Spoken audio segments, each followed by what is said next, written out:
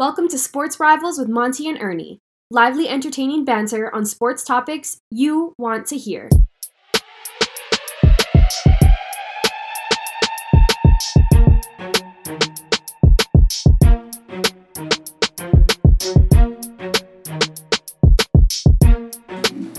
All right, everyone, welcome to the Sports Rivals. For Ernie, I'm Monty. Two avid sports fans ready to talk sports. And of course, Ernie, week 2 of the NFL is coming to a conclusion today. We're going to jump in to a lot of NFL talk, including our picks and our top 5, which is coming up. But first, Ernie, let's start with a wild week 2. I mean, some of these games were just unbelievable comebacks. But let's start first, of course, with your Pittsburgh Steelers. What were your thoughts on today's 17-14 loss to the Patriots? It was brutal. It was... the offense was terrible. The chance for Kenny Pickett came in the third quarter, and I'm an advocate for Trubisky, and I really don't think that because it's a short week, they play on Thursday Night Football, that the transition is going to happen this week. But if he continues his play, his conservative play, not seeing the wide receivers the way it is. A change needs to be happened because the ineptness of the Pittsburgh Steelers offense is their downfall. I mean, last week you barely beat the Cincinnati Bengals, who fell today against a Dallas Cowboys team that didn't have their quarterback. And you had a 5 turnover margin, and you barely beat them. And today against the New England Patriots, who basically struggled last week against the Miami Dolphins, looked a lot better and made their fans a lot better. Just to go over the game, I believe that the pivotal point of the game was when Gunnar Olszewski muffed the punt, gave the short field of 20 yards to the New England Patriots. They, in turn, converted for a touchdown, and in a game that's this low scoring, I mean, that was basically it for the Pittsburgh Steelers. I mean, I saw no comeback. The line, as far as the rushing is concerned, just reminds me everything of last year. Najee was continuously hit behind the backfield. It's a sad day if you're a Steelers fan. Well, I mean, you know what, Ernie? I totally agree. I think the difference between being used to Big Ben for the last few years, even when he was starting to slide already, he was always aggressive and he always gave his receivers a chance. Mm-hmm. And from what I saw, and I didn't watch the game, I was watching more red zone than anything. And with a game so low scoring, you're not going to see a whole lot. But when they did break away, I saw the chance for Kenny really happen when it was like a 3rd and 10, and he had all kinds of times. And then he ended up dumping it to the running back for like a 2-yard gain, and then they had to punt. And that's when I heard Kenny. Trubisky has to give his talented receivers a chance. Maybe he's going to throw some picks. But at this particular point, I think he has to throw the ball downfield, make use of Pickens and his height and speed, and Claypool and his height and speed. He's relying a lot on Deontay Johnson, who has great hands. And then when you get close, it's Freiermuth. But yeah, I mean, it's painful for me because I had the Steelers as one of my 2 picks, and that's a loser for me today. So that's 2 straight weeks. We'll get into this later. That's 2 straight weeks I went 1-1. When we recorded last week, I was so excited that I was going to go 2-0 because, of course, the Broncos were going to beat the Seahawks. That didn't happen. And I really thought, even without TJ Watt, and I don't think TJ Watt not playing is the reason they lost today. It comes down to the offense. I think it's part of the reason that they lost. Last week they had 7 sacks. This is the first time that I can remember in recent memory where the Pittsburgh Steelers defense did not have a sack. On top of that, they dropped 2 interceptions. They should have had 3 interceptions today. I guess that's just the law of average, but I think TJ Watt makes that much of it. If TJ Watt played today, I believe the Pittsburgh Steelers wins. Just for the record, in 5 games that TJ Watt has not played with the Pittsburgh Steelers, the Pittsburgh Steelers are 0-5. So hold your breath, Steelers fans, because you're not going to be seeing him for the next 3 weeks at the earliest. Yeah, so I mean, hopefully they're going to bounce back. Now, Ernie, The great thing about the loss, if there's anything, is that the entire division lost today. Hallelujah. 2 of them in ugly fashion. So let's start first with the Bengals, and then we'll get to the 2 more dramatic losses that I'm sure you really relish in. But the Bengals, I expected them to go down to Dallas and bounce back. But Ernie, one thing's becoming obvious, that offensive line that we thought they had fixed, throwing $60 million at 3 free agents in the offseason, have not yet gelled at best. Not he was taking a pounding today. Again, last week you have TJ Watt leading the charge. Today you have Micah Parsons leading the charge. But at the end of the day, they have to find a way to protect Joe Burrow. And they couldn't do it. Exactly. And then early on, Cooper Rush looked like the better quarterback than Dak Prescott. He was moving them. And he did enough when they needed to. And Dallas pulls off a victory 20-17, sending last year's Super Bowl AFC champ Bengals and your predicted Super Bowl champion of this season to 0-2. 0-2. Which is surprising. Not shocking, but surprising. It is surprising because everybody probably thought that, okay, Dak Prescott is gone. Here comes the downfall of the Dallas Cowboys, including myself. Cooper Rush played not a great game, but better than expected. He really didn't make a mistake. Over 200 yards, 1 touchdown, no interception. The 5th-year pro out of Central Michigan did better than expected. On top of that, Ezekiel Elliott played a very efficient game, 15 rushes, 53 yards. CeeDee Lamb had his breakout game that I really expected last week, 7 catches for 75 yards. They had a halftime lead of 17-3 and hold on to beat the Cincinnati Bengals. Cincinnati has a tremendous comeback, tying it in the 4th quarter. Dallas gets the ball last 50-yard field goal as time expires. Cincinnati goes down. As far as my prediction for Cincinnati winning the Super Bowl, the last team that went 0-2 and won the Super Bowl, the 2002 New England Patriots. I really don't want you know what? I'm on the fence with this Super Bowl pick. If they don't make the Super Bowl, I could care less. I'll take that. I'll take that bump.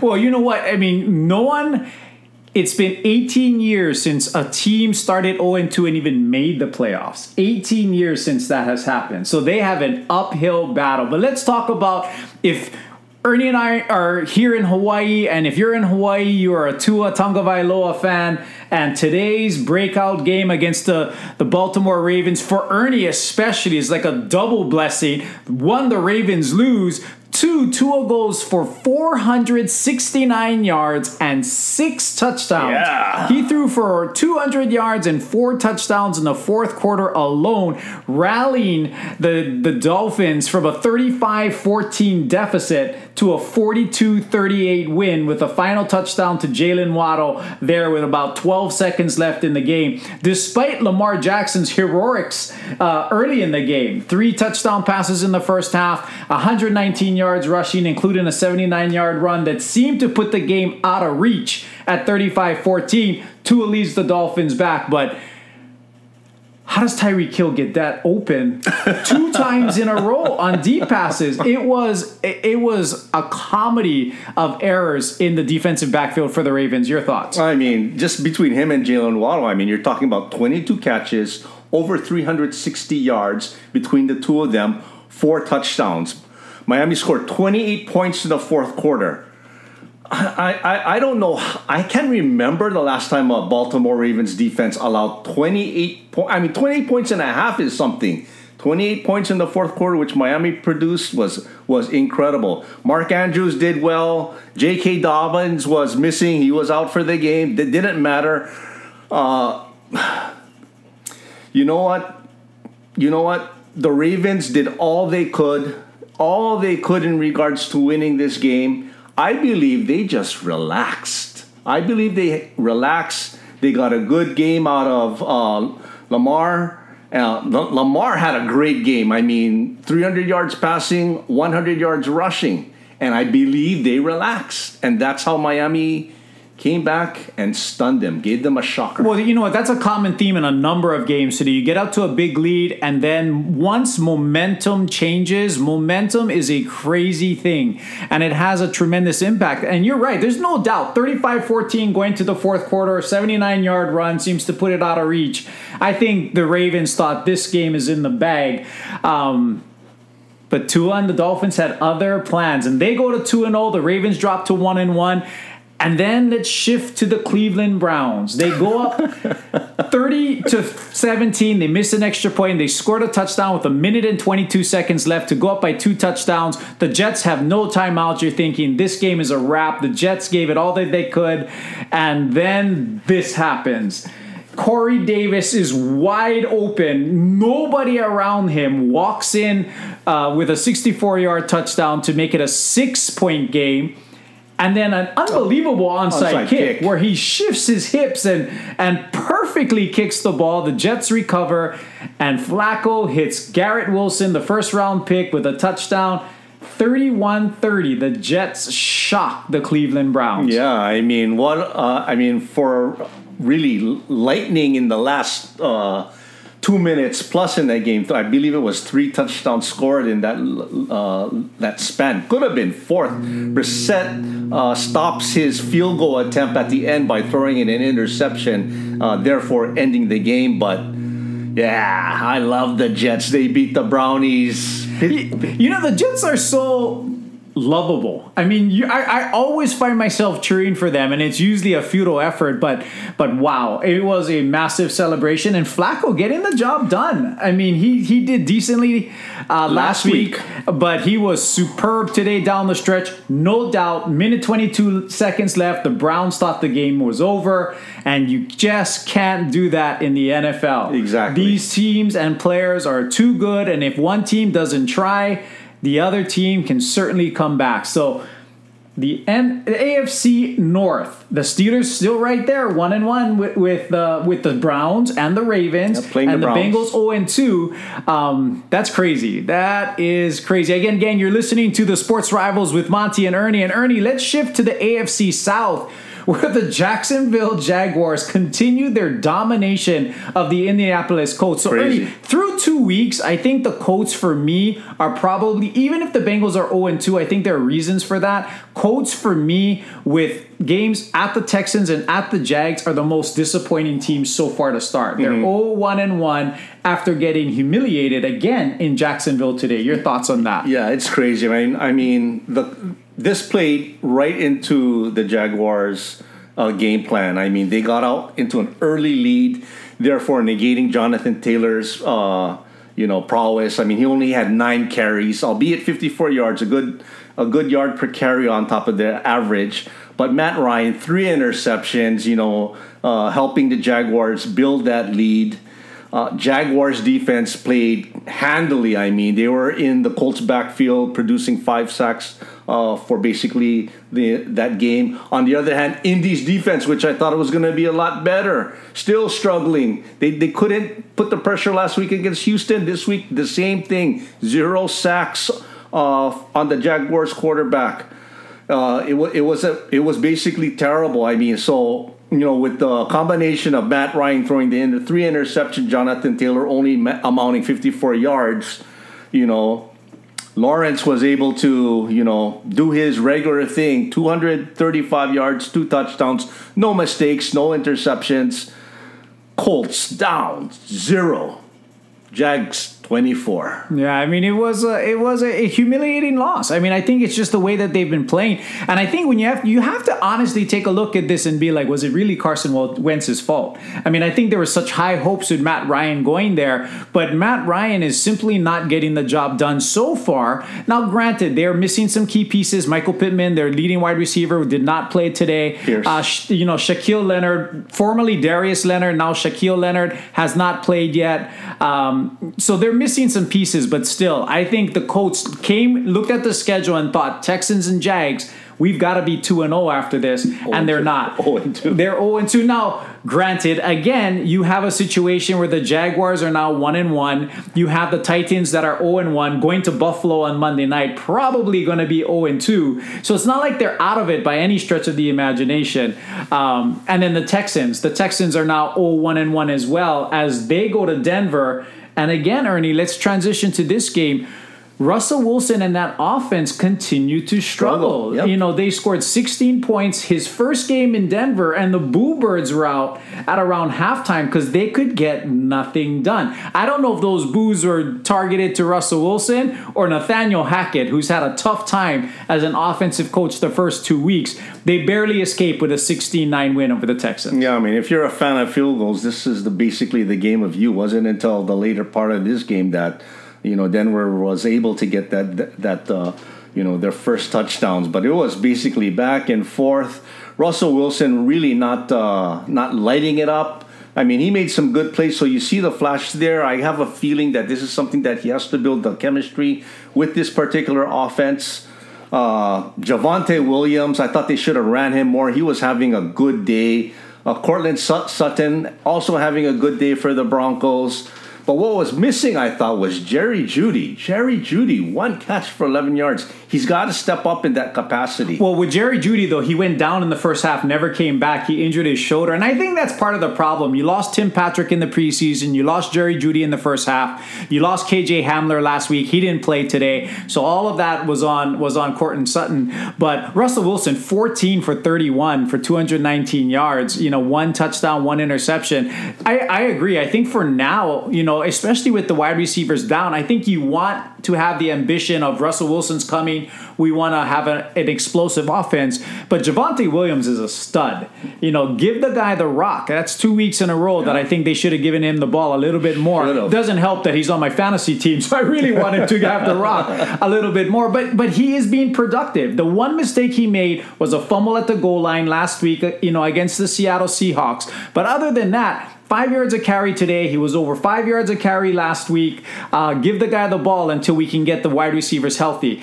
But the Broncos survived to go to 1-1. So Ernie, if you remember on Thursday night in the game of the week, probably the Chiefs and Chargers. The Chiefs hang on and beat the Chargers, and more importantly, Justin Herbert gets slammed to the ground, has a fractured rib cartilage, which I'm no doctor, but I didn't know your cartilage could fracture. But in his case, it did.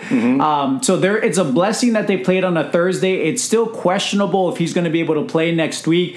But I think the Chargers dodged the bullet because Justin Herbert, with that injury, threw a couple of BBs at the end of the game. That was just unbelievable. But you have the Chiefs now at 2-0. The Chargers are at 1-1. The Broncos are at 1-1. And then another major game.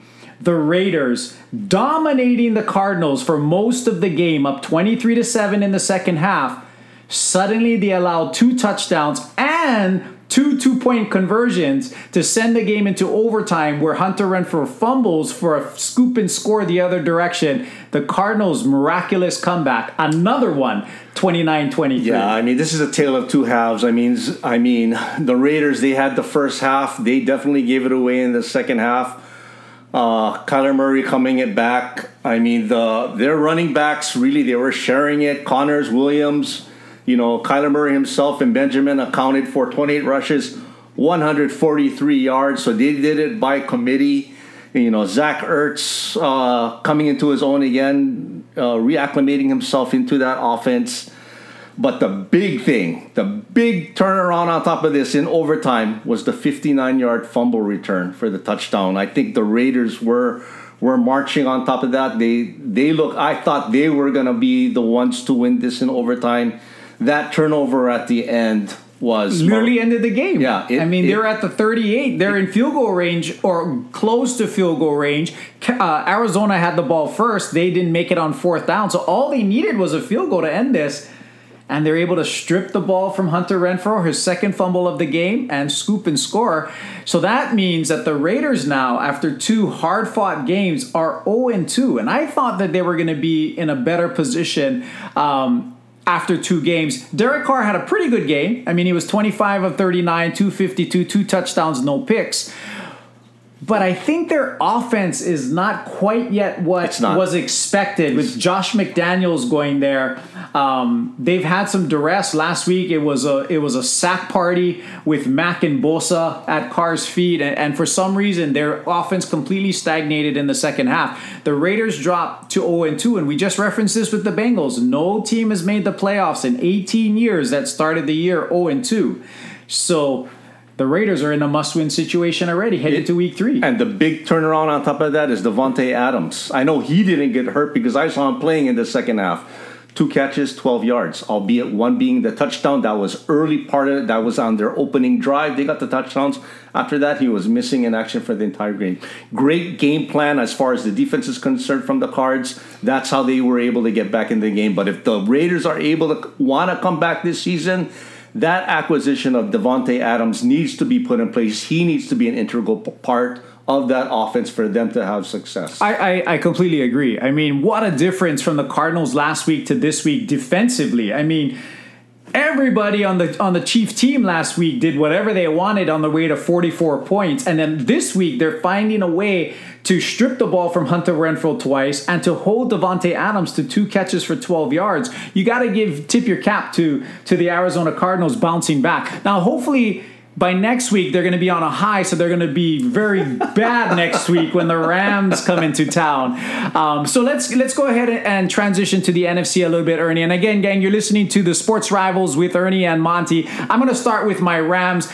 Another instance of a team jumping to a big lead and literally almost blowing it. I mean, hanging on for dear life. And again, there are limits to the homerism to Hawaii kids. So I was cheering for Marcus when we were up by 31-10. But towards the end, Ernie was still cheering for Marcus. I didn't. I was hoping that Marcus would do something wrong. And he did. And inevitably he did. But again, Ernie, let me break this down for my Rams. I think they started off really well. Stafford was 10 for 10. They got a touchdown early to Allen Robinson. They got a running touchdown. He was perfect until he threw an interception in the end zone. We get the ball right back and we score before the half. So the Rams go into the halftime at 24-3. They get up 31-10 on another touchdown to Cooper Kupp, who had another fantastic game. And then from that point on, the Rams tried desperately to give it away, similar to what we did with Tampa Bay in the playoffs last year. Another interception for Stafford, which leads directly to a touchdown for the Falcons. That's 5 interceptions now in 2 games for Matt Stafford. Yeah. That is too much. Then we have a punt block for a touchdown where the guy comes right up the middle to block it, but the punters seem to be taking like 4 or 5 seconds to punt the ball. That goes for a score. Then we get the ball back, and Cooper Kupp fumbles the ball, and the Falcons have a chance before Mariota throws an interception to Jalen Ramsey, and the Rams hang on for dear life. This game did not need to be this close, but the Rams took the pedal off the metal, and again, they almost paid the ultimate price, like the Ravens, like the Browns, and like the Cowboys and the Raiders, did with big leads and getting, well, with the Cowboys, they found a way to still win, but the other 3 lost, and the Rams nearly did the same. Yeah, it was incredible. I thought this was going to be like a 20-point blowout, but yeah, like you just said, I mean, the Rams didn't smell the blood. Like I mentioned, I mean, the great teams, when they smell blood, they know how to close it out. Rams right now didn't. And I'm going to point one thing on Aaron Donald. He just got his contract. He's been missing in action the last 6 quarters. I mean, what did he have? He had no sacks today, 2 tackles for the game. I expect a lot more from that man. Yeah, I mean, our leaders, just in general, our defensive leaders, Jalen Ramsey continues to get torched. He did make that one big interception to save the game, but he gave up a touchdown to Drake London. He's continued. I think the fear factor of going at Jalen Ramsey is completely gone. Now, whether it's the type of defense that the Rams are playing or what, but Jalen Ramsey has not had the best first 2 weeks, certainly. And I think Aaron Donald is still pacing himself because he's not the Aaron Donald that we know through the first 2 games. So the Rams find a way to get it done. At the end of the day, like Sean McVay always says, a win is a win. And in this league, you can't overlook anyone. You have to appreciate every win. And I'm grateful that the Rams are now 1-1, tied with the Cardinals, tied with the Seahawks, tied with the 49ers after what was really the heartbreaking part of the day. It was. Trey Lance in the first quarter gruesomely breaks his ankle. Surgery required, out for the season. But when you have Jimmy Garoppolo there, I almost think now nobody wants anyone to be injured. And I think everyone's hearts and prayers are with Trey Lance. But I almost sense that from the fan standpoint, they were happy Jimmy G was back on that field taking charge. And they dominated today. They dominated the Seahawks, what I expected the Broncos to do last week when they didn't get that job done. The 49ers did it today, and they romped Seattle. Yeah, I think whomever they had out there, Trey Lance didn't get injured. I think they still would have romped. I mean, there were a couple of plays that Garoppolo was in there where it called for mobility, albeit Garoppolo does have the mobility. Lance is just on a different level. Mm-hmm. Unfortunately, that injury killed it for him. But hats off to the management for re-signing Garoppolo. This is a godsend for him. I mean, boy, a big sigh of relief in regards to him staying with the San Francisco 49ers. All those people who were saying that they should trade him for draft picks, boy, are they taking their words back right now, because if San Francisco is going to go anywhere, and I picked them to be a Super Bowl participant, Garoppolo is going to have to play great. No, I completely agree. And so they're 1-1 now. So the NFC West had a terrible week last week. They bounced back. Everyone's at 1-1 heading into week 3. The Green Bay Packers, another team that has bounced back. They just finished off the Chicago Bears 27-10. A relatively impressive bounce-back game. I think it's to be expected. Aaron Rodgers has the Chicago Bears number. The Bears made it close. They got stopped at like the 1-inch line. Ernie still believes that Justin Fields got in there because that would have helped his pick of the Chicago Bears plus the points.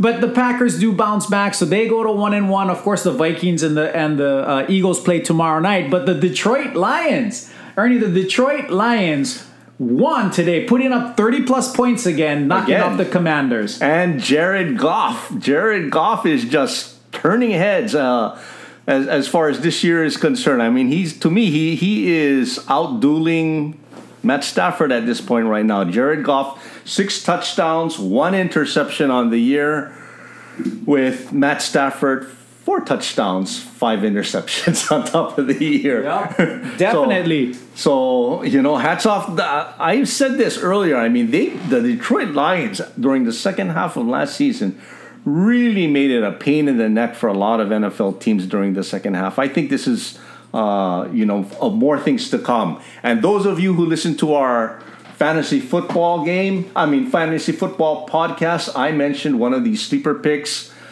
Amon-Ra St. Brown. I said, take a look at that guy. Today, 9 catches, 116 yards, 2 touchdowns. So if you picked him, I told you so. And then 68 yards rushing as well for Amon-Ra St. Brown. So a great win for the Detroit Lions. Just like I think, if you don't care, like I said, the Jets, you almost find yourself cheering for them because you just want them to do well. Same with the Detroit Lions. I'm always finding myself cheering for them. They play with so much effort and so much resilience, and their offense is clicking. This is 2 straight games of 30-plus points against the Eagles first and now the Commanders. And the final score was not indicative of how this game went. I mean, the Lions had this game under control, but like everyone else, they allowed the Commanders to kind of get back in there. But to their credit, every time the Commanders got within 1 score, the Lions went right down and scored again. And they did that twice. So the Lions go to 1-1. They didn't win their first game till like week 11 or 12 last year. So they are 10 weeks ahead of where they were last year. And don't look now, but I think the Detroit Lions could win 6 to 8 games this year if things fall into place and they can stay healthy. But good for you, Detroit. 36-27. So that, Ernie, that really wraps up. And again, gang, you're listening to the Sports Rivals with Monty and Ernie. That kind of recaps everything that happened today. Of course, tomorrow night, Minnesota at the Philadelphia Eagles. That's one of the games that you have as your second pick. Mm-hmm. What are your thoughts as we go into next week? It's still into tomorrow night. It's still a 1.5 point spread for the Eagles. Are the Vikings going to go down there and knock them off? I believe so. I like the play of Justin Jefferson, man. That guy is just quick. And I think he showed it last week, catching 9 balls for 184 yards, 2 touchdowns. Thielen really wasn't, into that game. He wasn't really on all cylinders. I believe Thielen has a better game, and Kirk Cousins does his Kirk Cousins things with his 2 toys over there. I just don't think Jalen Hurts can keep up, even though he's got he's got Devontae Smith and AJ Brown, 2 impressive weapons as they are. I just think Kirk Cousins as a passer is better, and I don't think Jalen Hurts' rushing prowess will work as well against the Vikings defense. He rushed for 90 yards the week prior. I think that really helped open up the game. They had to spy him. I think they put a linebacker or a safety in the middle, watching Jalen Hurts. Jalen Hurts doesn't have that success. I still like the pick of the Vikings over the Eagles plus the 2. You know what? I don't have a strong opinion on this game. I think it's going to be a fascinating game. I think one of the things that is the important thing to look at is Kirk Cousins. Kirk Cousins factually, is 2-9 on Monday nights. Big games, singular games, Sunday night, Monday night, Thursday night, he tends to really struggle. So this will be a good test to see how he responds. Not saying that he has to win the game, although he would go to 2-10 if he didn't, but just how does he respond to this environment? If the Vikings are going to go where they want to go this year, he's got to win some of these big games. So tomorrow night's going to be a fascinating tale of Jalen Hurts and the way that the Philadelphia Eagles are able to continually score 30 points or more, despite the fact that they're predominantly a rushing team. Yet last year, Ernie, they led the league in explosive plays, meaning plays of 20 yards or more. They had 121 last year as a running team. So they find a way to get things done on the ground. I think it's going to be a high-scoring game. I expect it to be, again, 31-28, 35-31 in some way, shape, or form. But if the Vikings can win, they'd go to 2-0, and they'd have a leg up on the Green Bay Packers, especially since they beat them. Mm-hmm. How do you like the second game, Titans-Bills? I think the Titans the Bills have some injuries. There's a number of defensive linemen that's not going to play. The Titans have some injuries as well. I just don't see it. I don't see, the Bills have had from Thursday to Monday, so they have 11 days between games. It's almost like a bye week. So I think the Bills are going to respond at home on Monday night. I think they roll. I think they roll the Titans by double digits. I think it's going to be a lot closer. Gabriel Davis is questionable, so that's going to be a game-time decision. Ed Oliver is out there, defensive tackle for the Bills. And I really believe the difference between the Titans and the Rams, who the Bills beat in Week 1, is going to be the Titans' pass rush to see if they can put pressure on Josh Allen.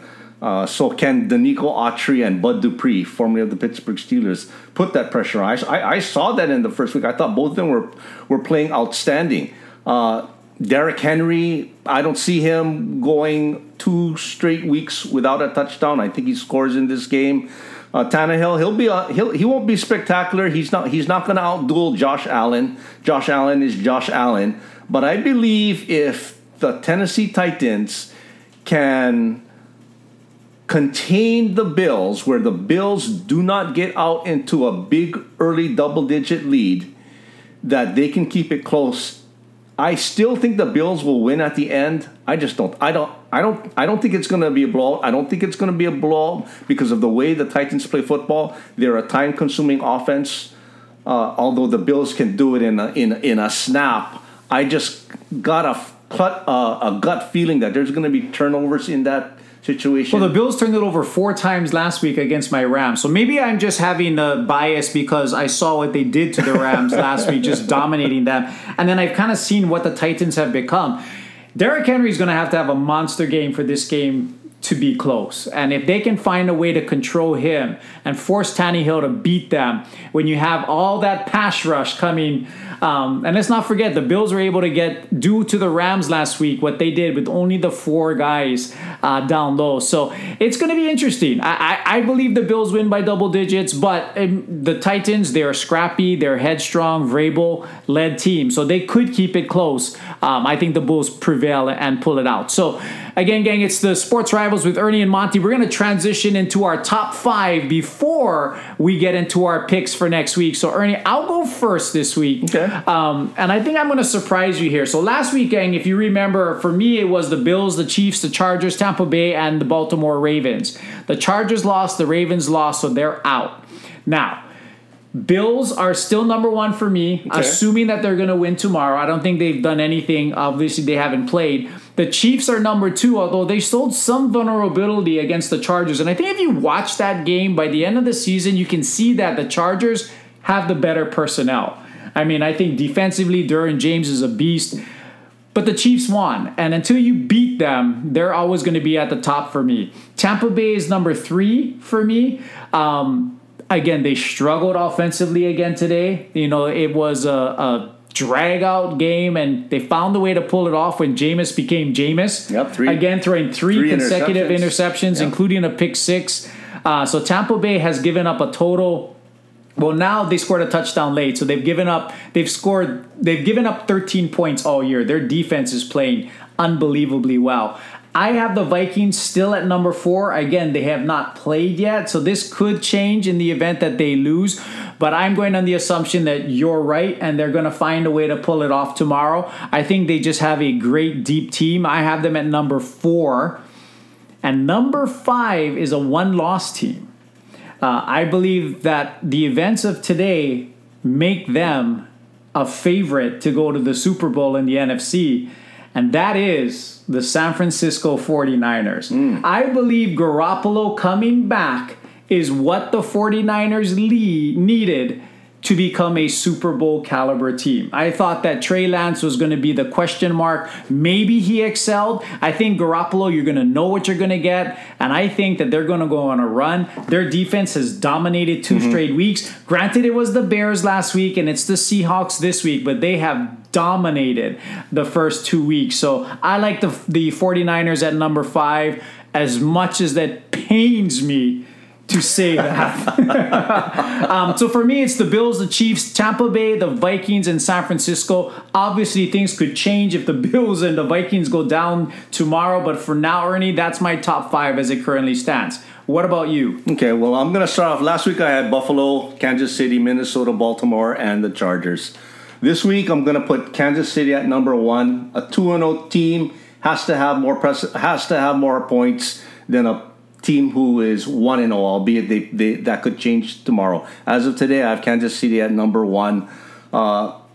They played lights out week 1. Week 2, it was a shootout against a very good LA Chargers team.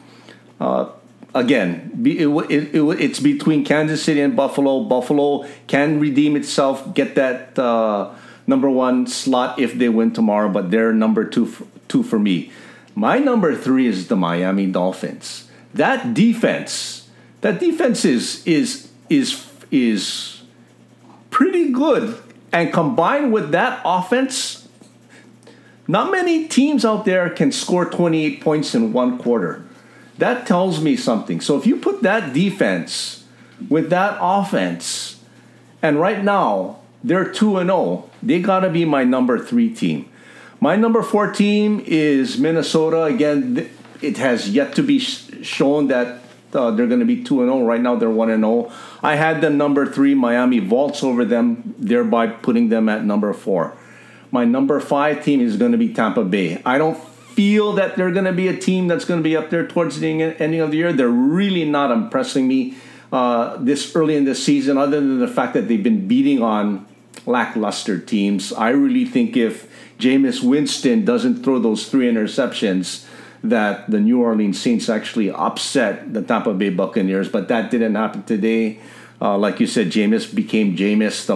The carriage turned into a pumpkin, and Tampa Bay prevails. Being that they're 2-0 with Tom Brady at the helm, they're my number 5 team. Okay, so again, I think the only difference really being is that you have the Dolphins in there, and I really thought hard about putting the Dolphins in there, but I need to, as much as I love Tua and I was so happy about the result today, I need to see it one more week before I'm ready to jump on the bandwagon, and I have San Francisco back in there because I think San Francisco would not have lost last week had Jimmy Garoppolo been playing, and I just think he's a difference maker. Now, granted, if he gets hurt, all bets are off. Then they'll have no quarterback. But I think for now, I have them there. So I like your top 5. I mean, I certainly like the Dolphins better than I like the 49ers. But you got to be objective, right, gang? You got to be objective here. So I have the 49ers there. Hopefully things go south for them. Now, let's go into our picks. So for me, gang, if you remember... last week, I had the Steelers plus 1.5 against New England. Loser. And I had the Giants minus 2.5 over Carolina. Barely a winner as the Giants cover, winning by 3 points. Ernie has the Vikings. Again, that's tomorrow night. And then he had the Bears plus 10. So, Ernie, why don't you go first? What are you looking at for next week? Because early on, I'm looking at the spreads and I'm like, this is a pretty tough week coming up next week. It is. So I'm curious to see what you have right now. I'm going to put my faith in the AFC North, and it's not the Pittsburgh Steelers. I'm gonna be picking 2 teams within that division to, hopefully bounce back. Well, they're gonna have to bounce back. It's not that I hope that they bounce back. I feel that they're gonna bounce back. So the 0-2 Cincinnati Bengals versus going to the New York Jets. Cincinnati, as of today, is a 4.5 point favorite. The Jets don't really have a pass rush. I mean, they really didn't show me that they had a pass rush. They allowed for 184 rushing yards today. And I don't believe that Flacco, who has 6 touchdowns and 1 interception to start the first 2 weeks of the season, is that good to throw 6 touchdowns and 1 interception. I think he comes back to... comes back down to earth, and I believe that defense allows Joe Burrow and the Cincinnati Bengals to regain their confidence in that offense and blow the Jets away. So I have the Jets I have the Cincinnati Bengals 4.5 points over the New York Jets. Okay. For my second pick, I'm going with Baltimore at New England Patriots. I'm going this because they have the common opponent of the Miami Dolphins involved. New England played Miami week 1, lost. Baltimore played Miami week 2, lost, albeit the 28-point fourth quarter. I believe the first 3 quarters of Baltimore is the real Baltimore. I don't believe that New England can score 28 points in a half, let alone a quarter. Take Baltimore -3. All right, Ernie, so I love your picks. And gang, I should have gone first because I also had the Ravens as one of my 2 picks. So I'm going to go ahead and pick another substitute team. But I completely agree with Ernie. I think the Bengals are going to be desperate. I think they go into New York and they're going to have to figure it out. I believe they cover that spread pretty easily, despite the fact that I love the Jets and their resiliency. And then the Ravens. I'm just not a believer in the Patriots offense. I'm just not. The Dolphins shut them down. The Steelers, of course, even without TJ Watt, essentially shut them down. If it wasn't for the fumbled punt, lucky if they score more than 10 points. Right. I'm just not a believer, and the Ravens can score at will so far. They just took the pedal off the metal, I believe. I don't think the Patriots can keep up with the Ravens scoring. So I love your Baltimore selection as well, obviously. So for me, I have to pick 2 other games, and then this is where I'm going to go. The first one I'm going to pick, because I'm on this 49er kick today, I believe they're going to go into Denver as a 2.5 point underdog and knock off the Denver Broncos. I think the Denver injuries are really starting to be a problem. With Jerry Jeudy out, Patrick Surtain got hurt today as well. So you eliminate him. They're down to 1 competent receiver with Cortland Sutton. And that defensive line, because Russell Wilson was getting pressured by the Seahawks. Again, they was getting pressured by the Texans. that line with Nick Bosa and crew, they're going to get to Russell Wilson. I think this will be a relatively low-scoring game, but I think the 49ers go into Denver and make it 2 in a row to go in 2-1 and drop the Broncos to 1-2. That's kind of where I'm leaning on the first one. And then the second one, I hope I'm wrong with this one, but there are certain teams that have other teams' numbers, and the Buffalo Bills have dominated the Miami Dolphins for the last couple of years. Tua Tagovailoa has by far his worst games against the Buffalo Bills. So right now the Buffalo Bills are laying 4.5 going down to Miami next week. I believe the Buffalo Bills find a way to cover that 4.5 point spread, although I would love for Tua and the Dolphins to go to 3-0. I think Buffalo goes down there. They just find a way. And it's not even close games. They romp the Dolphins almost every time. So I hope it doesn't happen this time. But for now, with the fact that the Raven and the Bengals picks are already off the board, I'm going to go with the Buffalo Bills laying the 4.5. I like those picks. Although I think the Buffalo game versus Miami, if the Miami defense shows up and they do have the personnel to contain Buffalo, that might be a lot closer than the 4.5. But like you said, right now, the way it stands, if a gun were pointed to my head, I would take Buffalo plus the 4. And that's kind of where I'm at. I mean, right now, gang, there's really no line on the Tampa Bay-Green Bay game. That's another one that, depending where the line comes out, I may go with the Tampa Bay Buccaneers there. There's no line on the Bears game yet, so that game's out of the equation. So this is where we're going to go. Ravens -3 at New England. Bengals -4.5 over the Jets. Ernie going with 2 AFC North favorites after sticking with the underdogs for the first 2 weeks. And for me, Buffalo laying 4.5 at Miami, and the 49ers plus 2.5 at Denver, although I probably expect that line to change. So before I get into my closing thought, I would be remiss if I didn't brag about my Dodgers again. They're now 101-44. They clinched the division title and became the fastest team to 100 wins in 44 years. Wow. So getting to that point, they just swept the Giants over the weekend. They're now 101-44. Aaron Judge is now this close, if you guys can see my fingers, to winning a triple crown.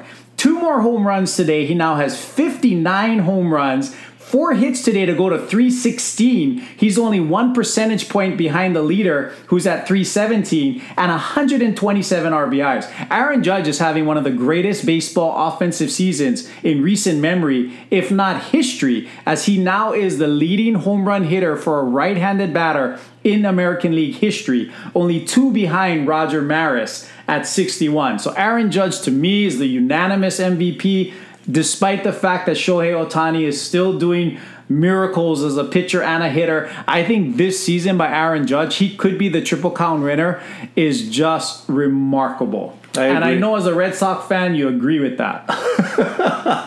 I am a Celtic fan, but I am not a Red Sox fan.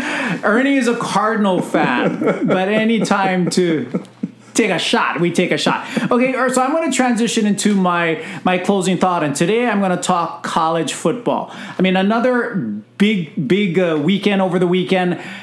Good weekend for the Pac-12. Bounce back with Oregon romping BYU, Washington romping Michigan State. But I think what has become really clear is that it's Georgia and everyone else. Yeah. It is remarkable the talent that they've accumulated there, and Kirby Smart is now... Georgia looks to be now what Alabama was, for the last decade. They are just clicking, and they're destroying teams, and you can't score on them. They're giving up 3 points a game for the first 3 games. They went into South Carolina and just destroyed them. But that's not what I wanted to talk about. What I wanted to talk about is the fact that I think it's very important that 3 college football teams that are past champions, that are part of the lore of college football, that have been on the downside for 10, 20 years, it's crucial that they become relevant and successful for college football. Here's why. Ratings are down. attendance is down across the board because it has become so regionalized. You have the SEC, predominantly Alabama, LSU, Georgia, Florida, and then you have Ohio State, really, and now Michigan. But other than that, you don't have a whole lot that's going on across the country. So west of the Mississippi, there's very, very little interest of what's going on. Mm-hmm. So I think Lincoln Riley going to USC and USC really starting off strong. They're now up to 5 or 6 in the polls, depending on where you look. I think that's critical because the West Coast has been irrelevant for over 10 years. And you're talking about a colossal market. That LA market is a huge market. So the fact that USC is bouncing back, I think, is critical. The University of Texas, I think, they're another one. Marquee name. Earl Campbell, Ricky Williams, national championships with Vince Young. I think that's another program with tons of money, tons of clout that has been down in recent memory. They almost beat Alabama last week. They look to be building something again with Steve Sarkisian. And of course, my Miami Hurricanes, they have 5 national championships, although none in the last 20 years. Again, when not even growing up, I was already working in my job. The Miami Hurricanes were dominant for a 14-year period where every year it was 4 or 5 guys going into the NFL. There was more NFL Pro Bowlers from Miami than almost any other place, if not any other place.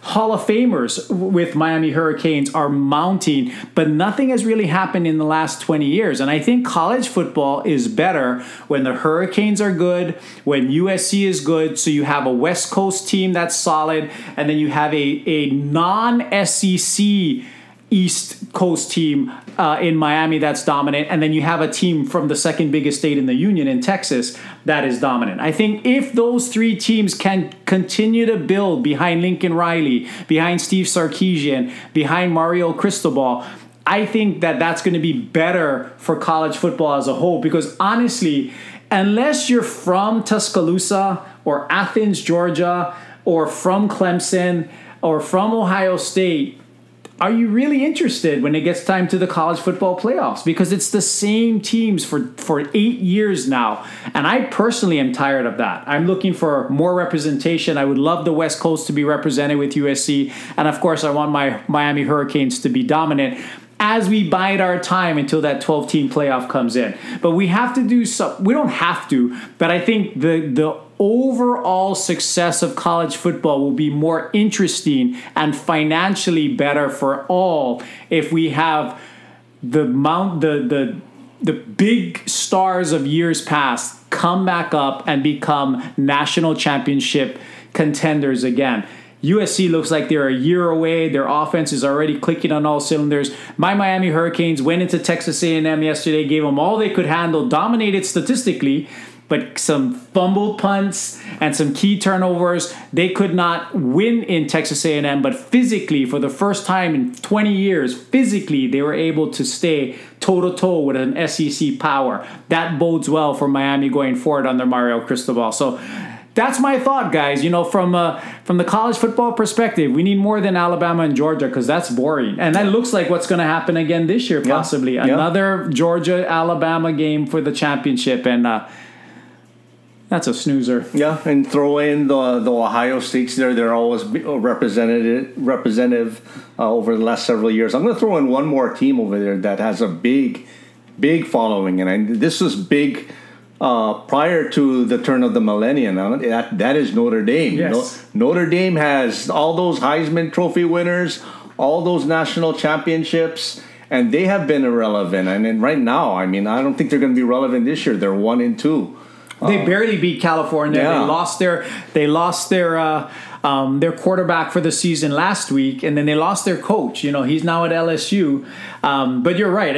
I think Notre Dame has the grandest name of all. Yeah. But the problem with Notre Dame, I think, is that the fact that they are still an independent. And being an independent, I think, is going to be a challenge for them from a recruiting perspective, from just from a relevance, because they're out of these conference championship games. But I think college football would love for them to be relevant, and they almost were. I mean, they were in the playoff hunt for the last couple of years under Brian Kelly. Not going to happen this year. But who knows? They're recruiting well. If that can continue. And one thing with Notre Dame, Manti Te'o came back to Notre Dame for the first time since leaving there 10 years ago. The reception was fantastic. You guys remember we talked about the Manti Te'o Netflix special a couple of months ago. What a difference that made, because he was treated as a hero coming back to Notre Dame over the weekend, which is nice to see. Yeah, that's terrific. I didn't know how they would take that, because yes, he was lauded over there, but boy, that exit was something that you kind of didn't want to happen. So I'm glad that the fans were able to do that for him. And I think for him, he's able to just move on with his life right now and do some good things, because the guy has a good heart. So, gang, you listened to the Sports Rivals with Ernie and Monty. It was another crazy week in the NFL. Ernie, little disappointed that the Steelers lost, but they didn't lose any ground in the AFC North. Everyone is 1-1 except the Bengals at 0-2. But Ernie is never going to be satisfied with that. He wants the Steelers to win. And I think what's a cause for concern for you is the offense. Is that fixable? Or how long does it take for Kenny Pickett to take the reins? If they don't win this week, he's in there next week. It's with a short week, I don't see Kenny Pickett coming in. But after that, they got a week and a half to implement him into the offense. If Trubisky cannot win against the Browns, look for a change. Yeah, it's not even just winning. It is because he won against the Bengals. He's got that offense has to be better, because they can't. There's no TJ Watt. Yeah. The offense is going to have to do their part. And then my Rams almost gave it away against the Falcons after going up 31-10. Hopefully Matthew Stafford has gotten his 17 games worth of interceptions over with in the first two. 5 interceptions in 2 games. That's just crazy. And the University of Hawaii Rainbow Warrior football team wins their first and hopefully defeated. hopefully not only game of the season. Timmy Chang wins one with a bow. So gang, check us out on social media. Sports Rivals Podcast on IG and Facebook. Sports Rivals Pod on Twitter. And until next week, your sports rivals are out.